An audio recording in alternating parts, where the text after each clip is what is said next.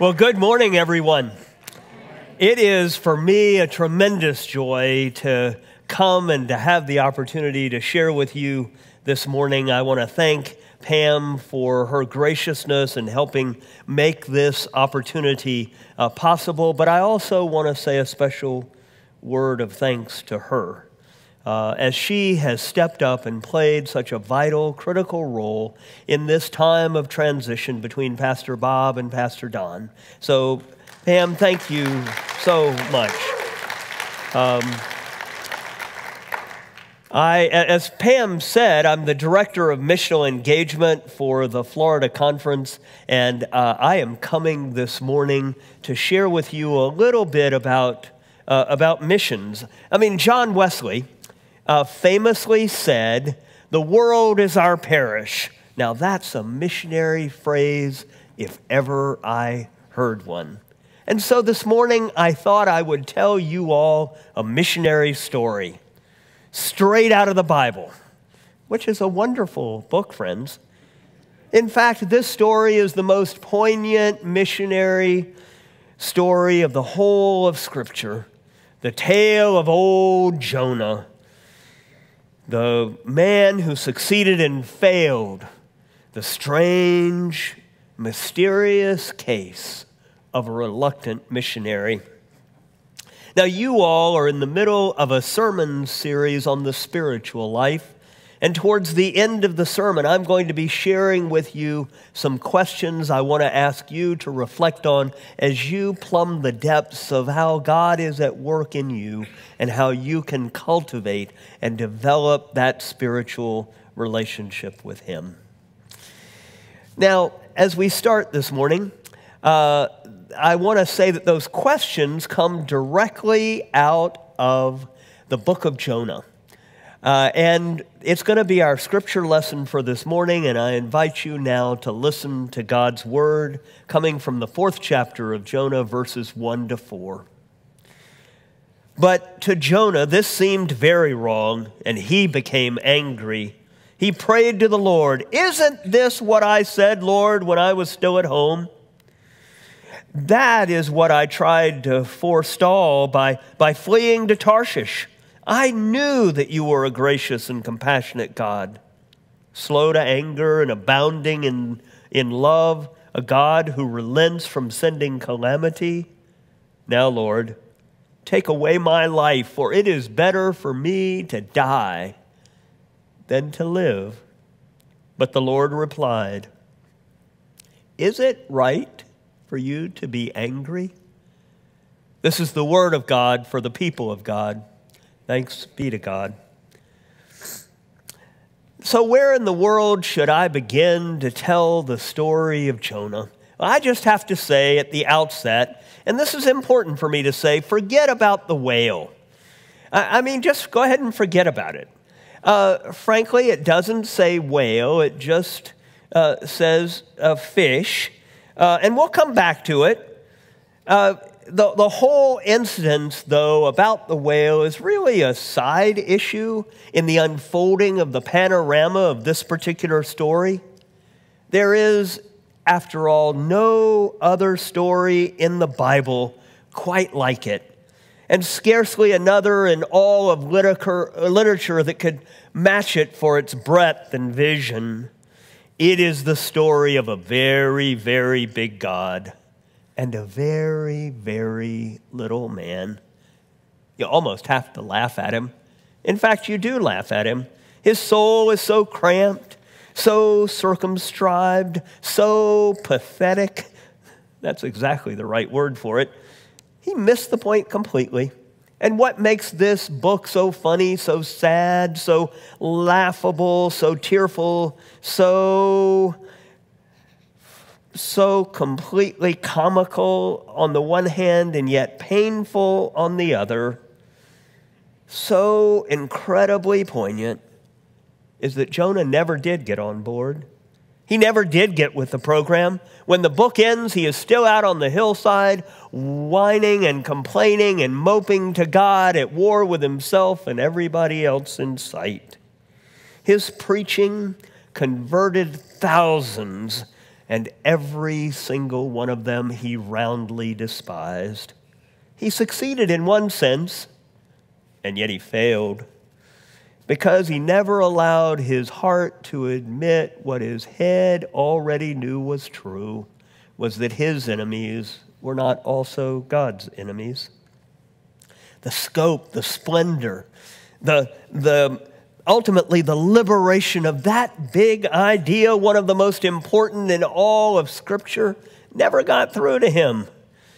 Let's look at him, if we may, this morning, because there is something I believe here for everybody. Was there ever a more unlikable prophet than Jonah? Will Rogers one time said that he never met a man he didn't like, but he never met Jonah. I don't believe even he would have liked him.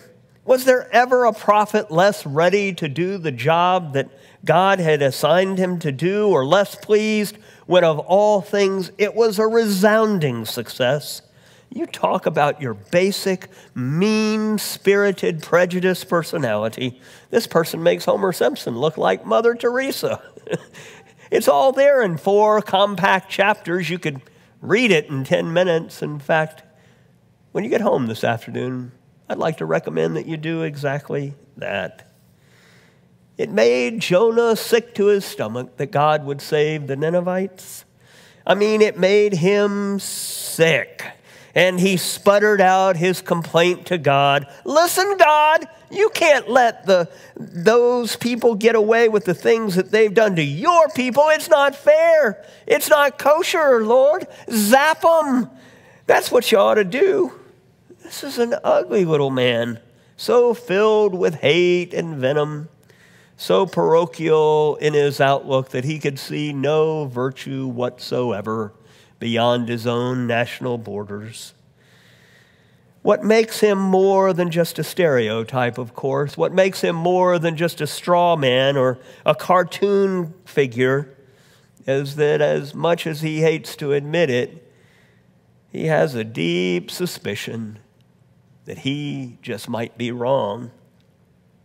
And that, of course, is the point of the story. You see, the story in the book of Jonah is exactly opposite of this man, Jonah's own pinched personality. The real hero of this book is not Jonah, but rather it is the unidentified, nameless writer of the story who, in a period of post-exilic Judaism, in a time of intense nationalism, in his own country, had a vision of God that was broad and expansive. Here, the writer created a kind of parable, if you will, about a cramped personality, a luminous missionary story to proclaim God's incredible inclusiveness. We like to say that we're a missionary people. We're monotheists, and as monotheists, we believe in one God, and the one God is the God of all people, and not one person, not one group of people is left out. Where does an idea like this one come from? I mean, we don't find it throughout the entire part of the Old Testament. We see its beginnings really in the call of Abraham, and it's developed through the prophets, but it isn't until we get to the New Testament when this concept of inclusion begins to break forth. It develops slowly, but when it does, it catches like wildfire.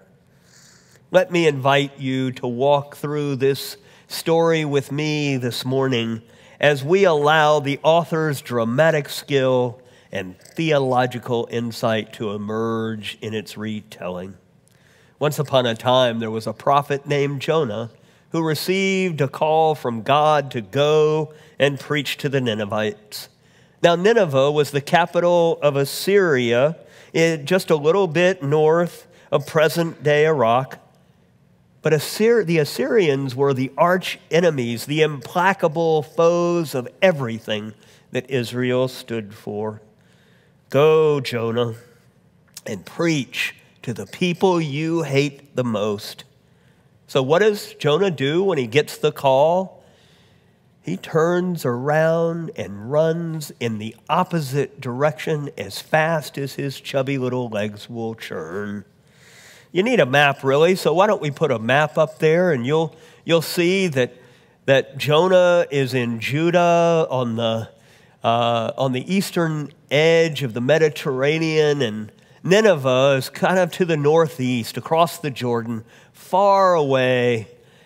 And what does Jonah do when he gets the call? But he turns like a speeding bullet and heads in the other direction, all the way to Joppa, where he boards a ship and then sails across the Mediterranean to the town of Tarshish, which is in modern-day Spain, for crying out loud, as far as you could possibly go in the opposite direction in the known world of that day. I wonder if you have ever run away from something that God wanted you to do. Jonah, you see, was filled with dread when God asked this of him. You don't warn people like that. You punish them. You don't notify them. You lay them out. You don't send them a preaching mission. You send them fire and brimstone. That's what they deserve. Jonah just wasn't sure whether God would go along. If you do it my way, God, I'd go in a heartbeat. I'd be charmed to be the bearer of the good news of their demise. But you know what people are saying about you, God? And this is what frightens me. They're saying you've gotten soft in your old age, that mercy is clouding your judgment. They say you are not as exclusively pro-Israel as you once were, that you're not just on our side. For goodness sake, what if I preach to them and they repent? Have you thought about that? Count me out. No way. Jonah's agony was because his better self and his prejudice were at cross purposes. The greatness of God was that even though Jonah ran away, God didn't give up on him. Jonah may have given up on the Ninevites, but God hadn't given up on Jonah. Remember that. It's an important part of this story. Remember when you are trying to run away from something that God has asked you to do, the relentless hound of heaven, as Francis Thompson said in that famous poem, with those strong feet following after. That was God. He let him run, but he stayed right there with him. Now, before we get to the storm on the sea, I want to say a word about the city to which Jonah goes to board the ship. It's the city of Joppa, and it's not the only place we find it in the Bible. It's also found in a story in the book of Acts when the apostle Peter is in Joppa up on the roof of a tanner, and he has a vision there, and there's a sheet that gets lowered down. And in that sheet are animals, both clean and unclean. And the Spirit of the Lord says to Peter, rise and eat. And Peter goes, heavens no, God. I can't do that. You know your Bible. I mean, I can't eat unclean animals. And the Spirit of the Lord says to him, what I have made clean, you shall not call unclean. And this particular story in the book of Acts, written by Luke, the same person that wrote the Gospel of Luke, is really a pivotal point in the story of beginning to open up the mission of Christ in the world, not just to the Jews, but to all the world. And scholars believe that this might have been a literary device used by Luke to help people, especially Jews, to hearken back to the Old Testament prophet Jonah and to remember this story of God's breadth of vision and awesome inclusiveness. Now back to our story. No sooner had Jonah gotten on the ship than a storm blew up. And when they were wondering whether someone might have done something to make God angry, Jonah fessed up. and said, yes, God asked me to do something I didn't do. And when the sailors heard that story, they picked up Jonah and they threw him overboard. And almost immediately the storm subsided. And here is where the fish comes in. It's the only part of the story that some people remember. Now, the story doesn't say whale, it just says fish. And an exaggerated fish story is not uncommon, even in a city like Largo today. I mean, I've known fish stories out of congregations that I've served that are harder to swallow than this one. Do we have to believe it literally, exactly as it's recorded? Is that a requirement to be a good Methodist? Well, I don't want to press it, and I don't want to undermine anyone's biblical confidence. Maybe it did happen this way, but I would also want to say that there is nothing in the membership vows that requires that you accept these as absolute historical facts. The whole story is really a parable, and that makes the parts of it a little bit easier to swallow. Frankly, I wish the author had left this part out, because the intent is not to stretch the credulity to the breaking point. The purpose of this story is to point out God's unrelenting pursuit of God's mission in the world. It is the size of God's persistence, not the size of his whimsy. That's the point being made here. And there's nothing fishy about that. At any rate, Jonah knew that he couldn't escape. He was not going to be able to get out of it. Even if his heart wasn't in it, he would go and he would preach, and he would just hope that they wouldn't listen. Can't you picture him in your imagination arriving at last in Nineveh, that great city, battered and bruised, dragging his feet, digging in his heels, biting his tongue, the very embodiment of resistance as he plodded through the city of his enemies from one end of town to the other, operating out of duty, but not out of compassion, mouthing the words, but grinding his teeth, staring into their faces, but despising their very hearts. What kind of preaching is this anyway? It's only 8 words. That's how long his sermon is. Only 8 words. And it basically says, 40 days and you're done. That's all he said out loud. And inwardly, I think he was thinking to himself, I hope they don't listen. I want to see this dump burn to the ground. But the unthinkable thing happened. Jonah's deepest fears, his darkest, most dreaded suspicion materialized. A revival swept the city from person to person, from block to block, from neighborhood to neighborhood, from the lowest peasant all the way up to the king himself. It spread like wildfire. It was Pentecost in Nineveh. Everybody in town put on sackcloth and ashes. And you got to listen to this. Are you ready for it? It says that even the animals did. Sackcloth. Isn't the Bible just a wonderful book? Doesn't that break you up? Can't you imagine little baby chicks and lambs and calves running around in sackcloth? The whole thing was thoroughgoing and complete. The result of God's determination, even through reluctant preaching. All living in the metropolitan area of Nineveh turned their lives in the direction and fell on their knees in penitence before the sovereign God of the universe.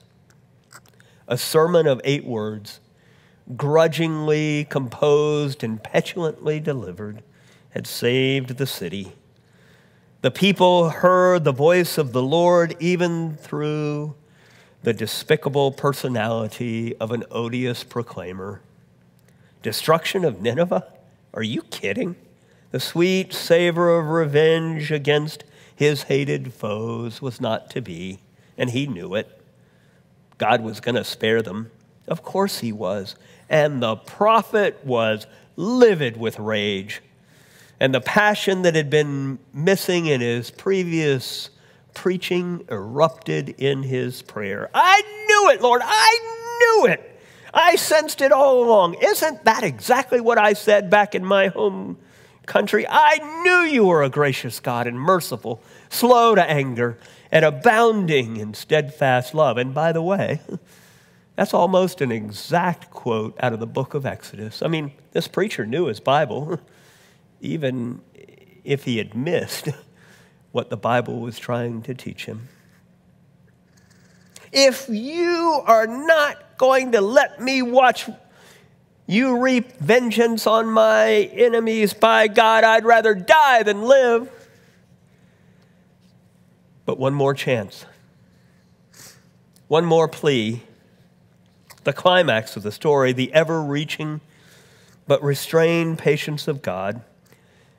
He sends a plant, a fast-growing plant, a vine to grow over Jonah's head, a vine to give him shade from the scorching sun out on the hillside. But you're not going to believe this. The Hebrew identifies this plant as a castor oil plant.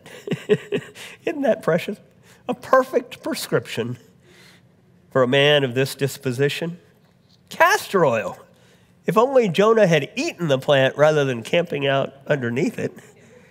I mean, that's where the real whimsy shows up in this story. At last, Jonah had something he was thankful for.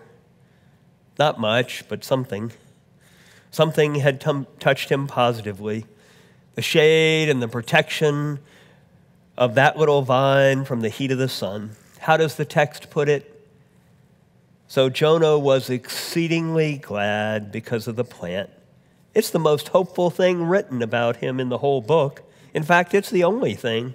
At every other point in this story, Jonah is negative all the way through. And everybody else, the sailors, the Ninevites, even the whale, even the fish come out smelling better than he did. This is the first inkling of decency and humanity since we met him. But alas, a worm comes and attacks the plant overnight, and it withers. Easy come, easy go.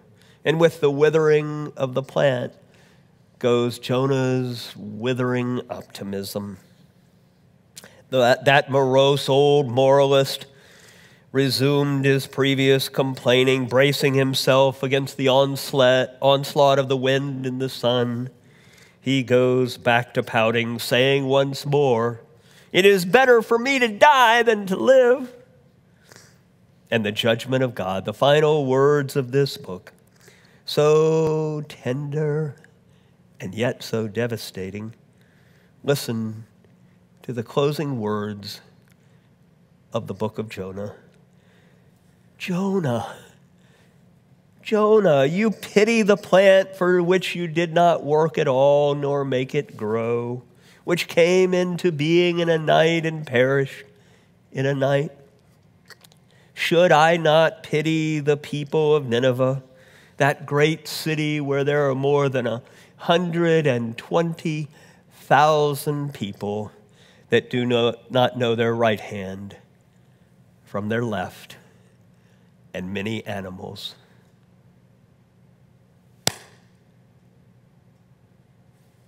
Silence. The curtain drops.